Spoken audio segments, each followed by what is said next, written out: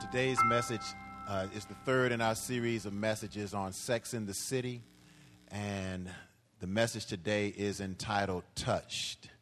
But before I can begin this message, I must recognize my spiritual father, my father in the faith, and my father in the ministry, and his lovely wife who are present in our sanctuary today. And I just want Dr. Carter and Mrs. Carter, will you stand? Amen. Amen. Amen. And then, my brothers and sisters, I have to ask the Fountain of New Life to do this, because if it were not for Dr. Carter, Mrs. Carter, we would not be here today. So I want everybody to just stand on your feet and show God some thanks and some praise for both of them who played such a significant role in my life. Amen.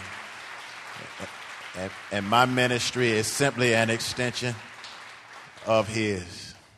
God bless you. Doc, it's so good to see you. Thank you. Amen. Thank you, Kanisha, for singing, leading us in that song. And to our dancers, the song that was so beautifully sung by Sister Carr tells of a man named John who sexually abused a woman by infecting her with the AIDS virus without disclosing that he was positive. When sex is done correctly, the lasting results can be wonderful. When done incorrectly, the potential for trauma is enormous. When we rank sins, and we should not rank sins, but when we do rank sins, sexual abuse is at the top of the list. What happens in the mind and the body of a person who has been sexually abused is mind-bending. Mind becomes filled with anger and rage, shame, guilt, confusion, disappointment.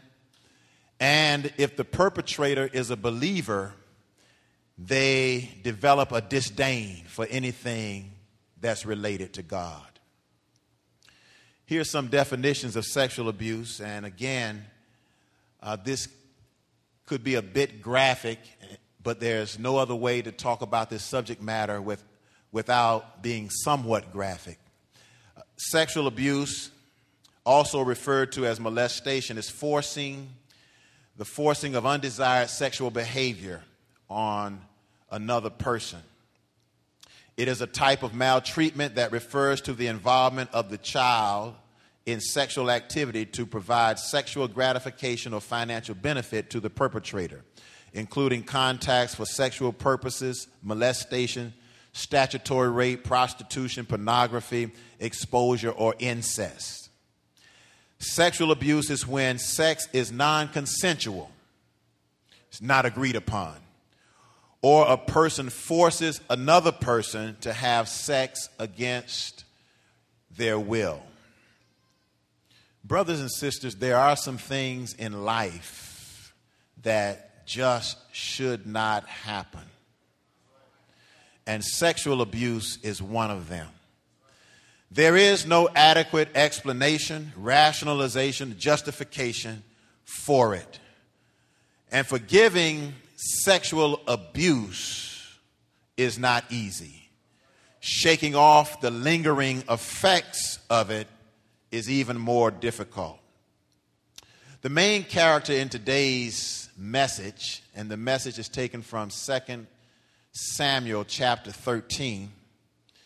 The main character is a young girl by the name of Tamar. Now, for the past 2 weeks, we've been talking about Tamar, but this is a different Tamar. The first Tamar was in Genesis. This is a different Tamar. And this Tamar is the daughter of King David. Tamar is a virgin.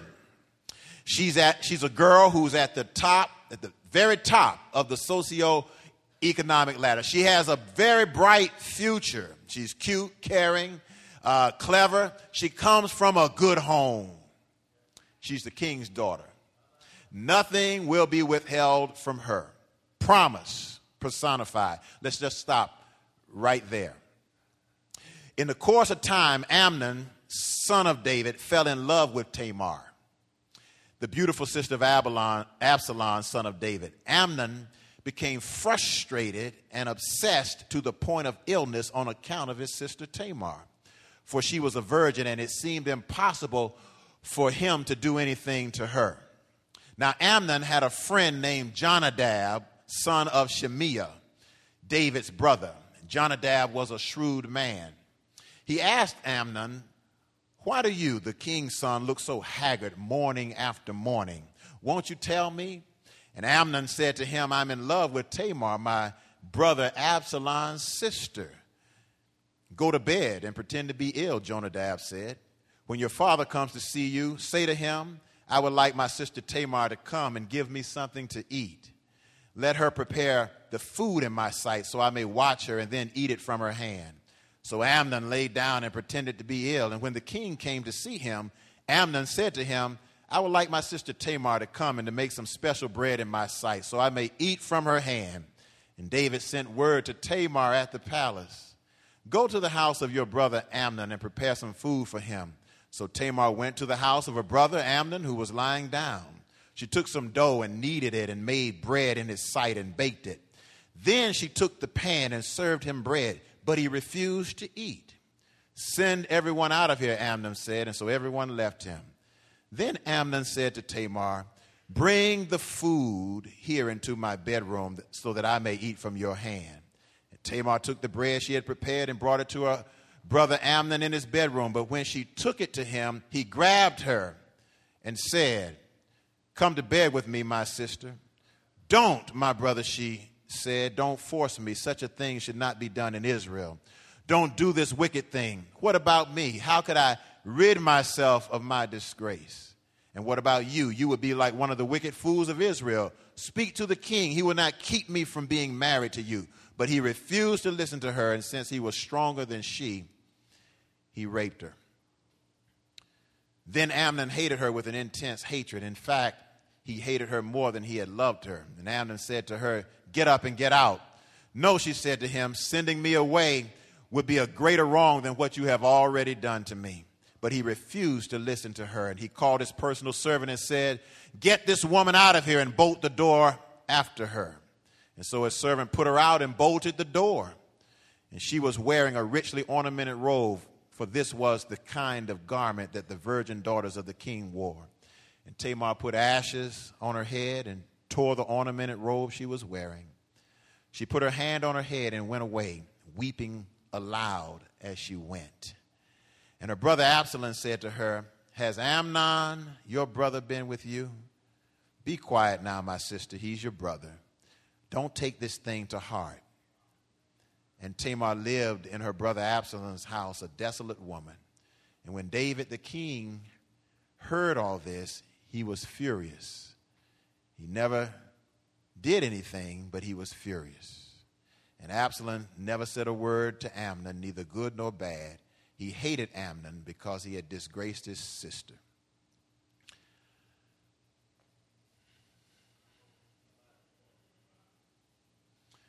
Poor sexual decisions are rooted in uncontrolled obsessions. The text tells us that Amnon was obsessed with his sister Tamar. The loss of virginity should never occur under these circumstances. 90% of child sexual abuse occurs when the perpetrator is known in some way. 68% of abused persons are abused by family members. Family members often know who the abuser is, and they know that the abuser is an abuser. And they protect the abuser and leave others vulnerable. Tamar never saw this trap coming. Poor friendships will reject proper parenting. Amnon had godly parents, but he had an ungodly friend. And Amnon's friend was deceitful. What my mother calls sneaky. And sexual abuse only occurs when someone is sneaky, when someone is pretending to be trustworthy, when in reality they cannot be trusted at all. Amnon would have been better off if he would have followed his home training rather than following the advice of his homeboy. Parenting plays a profound role in shaping our views about sex. David was not paying attention to what was going on. He left Tamar alone and unprotected with Amnon. Everybody knew something was wrong with Amnon, but they weren't saying anything about it. If you recall in the story, when Absalom recognized that something was emotionally wrong with his sister Tamar, the first thing he says to her, "Has Amnon been with you?" Often we allow the perpetrator to coexist in the presence of weak and innocent lambs. David should have been more aware. He should have sent Aunt Esther or Grandma Ida over to Amnon's house to prepare that food. Somebody say amen. Parents must monitor who is alone with our children. And in addition, we must pay close attention to who is around them and what they hear, what they see, and what they touch. Dating, somebody say dating. Dating should be supervised. And when unsupervised, it should be discussed. When our children return home from a date, a parent should inquire as to what took place on the date. You should ask, what happened? Did you hold hands? Did you kiss him? How long was the kiss? Did you hold her? And then you need to, in addition to listening to those responses, because they're not always going to contain the whole truth, you need to be able to look them over. You need to inspect them to see if things look well, because sexual abuse is usually progressive. When the violator creates a comfort zone for everybody, and when everybody's guard is down, then they act upon the innocent. Parents are expected to model proper behavior before their children. Somewhere in Amnon's memory is the scandal that rocked his household. His dad was found guilty of touching another man's wife, and the result was a pregnancy and a murder. When parents display poor sexual choices before their children, the model creates conflict in the child's minds. Are you all here with me? Children don't learn what they're instructed to do. Children learn what they live.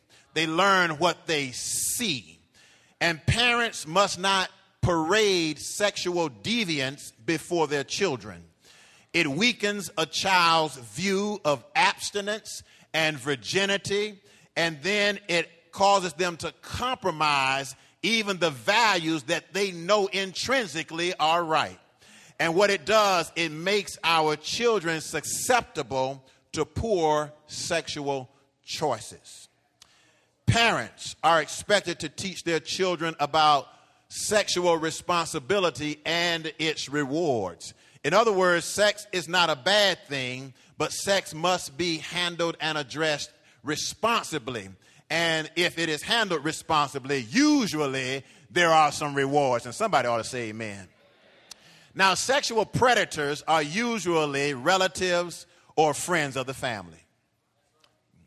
Sexual predators are usually relatives or friends of the family. Sexual predators are cunning and conniving. They're not going to be upfront and obvious. Sexual predators have no compassion on their object or the object of their obsession. They have no compassion. They have no feeling and no interest. And parents must be vigilant in protecting their children. Yvette Jackson lived with her mother and her stepfather as a little girl. At the age of 13, she was startled one evening as her stepfather eased into her bed. Shocked by this new occurrence, had never occurred before, she immediately questions his presence in her bed, to which he responded, "Everyone in our family sleeps together so that we can watch out for one another and protect each other." Now, at the tender age of 13, she was not capable of processing his words and the danger that was between each syllable. She did not have the ability to understand that what he was saying to her was loaded with poison. And so he continued to slip into her bed night after night, sometimes infrequently, but he continued until one day he raped her. She was told, of course, to keep it quiet. And as a result, she eventually blocked the whole thing out of her mind. The whole thing. The rape, the pregnancy, the abortion. The eerie silence in her house when people looked at her, but no one said anything. The fidgeting that went on when she looked in her mother's eyes. All silent. She knew something wasn't right, but she couldn't stand up to her family because, after all, no one would believe her. And even if they believed her, they would not come to her defense. Some 30 years later, after being grown and married, she knows something is wrong with her, but she can't figure it out. She picks up the phone and calls a cousin back in the islands, and she tells her cousin her feelings, her experience, and the memories that she still has in her mind. And her cousin confirms that what you're feeling, what you're sensing is correct. It's not a lie. It's not your imagination. It not only happened to you, but it happened to me also. And it happened to several of our cousins and other relatives. And her cozy little island home had become a place where secrets were harbored. Secrets that hurt others because they never were exposed. Text says about Amnon, he wouldn't listen. And being much stronger, he raped her. Sexual trauma is absolutely unforgettable. Sexual abuse can be blocked out, but it cannot be forgotten. Sexual trauma influences how we see the world and how we see ourselves. We begin to define ourselves by that moment or the week or the months or the years of abuse that we were subjected to, and therefore our total definition of ourselves, no matter how high or how much we accomplish, we define ourselves by that experience that devastated our self-esteem. But there is good news. Jesus died on a cross. The Bible says that he bore the sins of the world. And the good news is that God can heal us from sexual trauma. Just as God can heal from cancer or diabetes or common cold, God has the power to heal us from sexual trauma. Paul understood what it meant to be traumatized, and he understood what it meant to preach and teach people who had experienced trauma. And to the Ephesian congregation, Paul says to them in the 3rd chapter, he says, "For this reason, I pray for you, that you, being rooted and established in love. And listen to his prayer. He says, I pray that you may have power. Somebody say power. You see, you don't need power when you have power. You need power when you're weak. He says, I pray that you may have power together with all the saints. In other words, he's saying, I'm praying that your power won't be individual power, but your power would be corporate power. And that your power would be able to first, not overcome first, but first to grasp how wide and how long and how high and how deep the love of Christ is. I know something has interrupted the peace that passes all understanding, but I want you to know that in spite of that, God's love is high and it is deep and it is rich towards you. And he says, and I want you to know this love that surpasses knowledge. In other words, you cannot intellectualize the love of God. He loves us beyond our cognitive skills. Can somebody say amen? And that you may be filled. Somebody say filled. Filled with the measure of all the fullness of God. In other words, there's a void that happens when you're hurt like this. He said, but I'm praying that God would fill you not with things and trinkets and money and popularity, but that you would be filled with all of the fullness of God. And then he says this. He says, I have prayed for you, but there are limitations to my prayer because I don't always know how to pray for you. I don't always know what to say. And when my prayers demonstrate their finitude now unto him that is able to do immeasurably more than all that we ask or imagine. In other words, where my prayer has limits, God can do immeasurably. The King James Version says exceedingly more than all that I can ask or imagine. In other words, God will bless you when you don't even see a blessing coming. And then he says, before prayer is answered, before there's any sign or signal that God has heard or that God is listening, Paul says this, to him be glory in the church and in Christ throughout all generations. In other words, what he's saying, I'm praying that God would stop something right here in you and that the future generation will be blessed because of what God is doing in you now. When one has been sexually abused, we need God's strength. We don't need God's strength to overcome. We don't need God's strength to excel, but we first need God's strength to speak out. Absalom, notice how silence is used as a weapon. Absalom and certainly Amnon told Tamar to keep silent. Act like nothing has happened. Everything's going to be all right. Time heals all wounds. Be silent.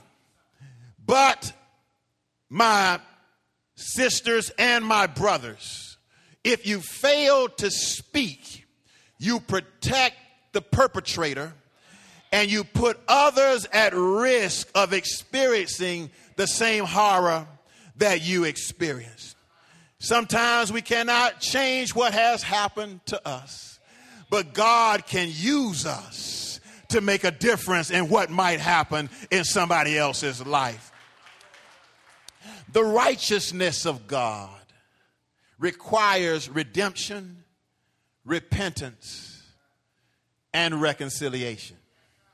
2 Corinthians chapter 5 says, therefore, if anyone is in Christ, somebody say in Christ, he is a new creation. God is so good that it blows my mind.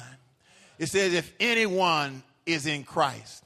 This is not just those who are victimized, but also for the perpetrators of the pain. If even the perpetrator of the pain submits himself or herself to Christ, the Bible says that we are new creations.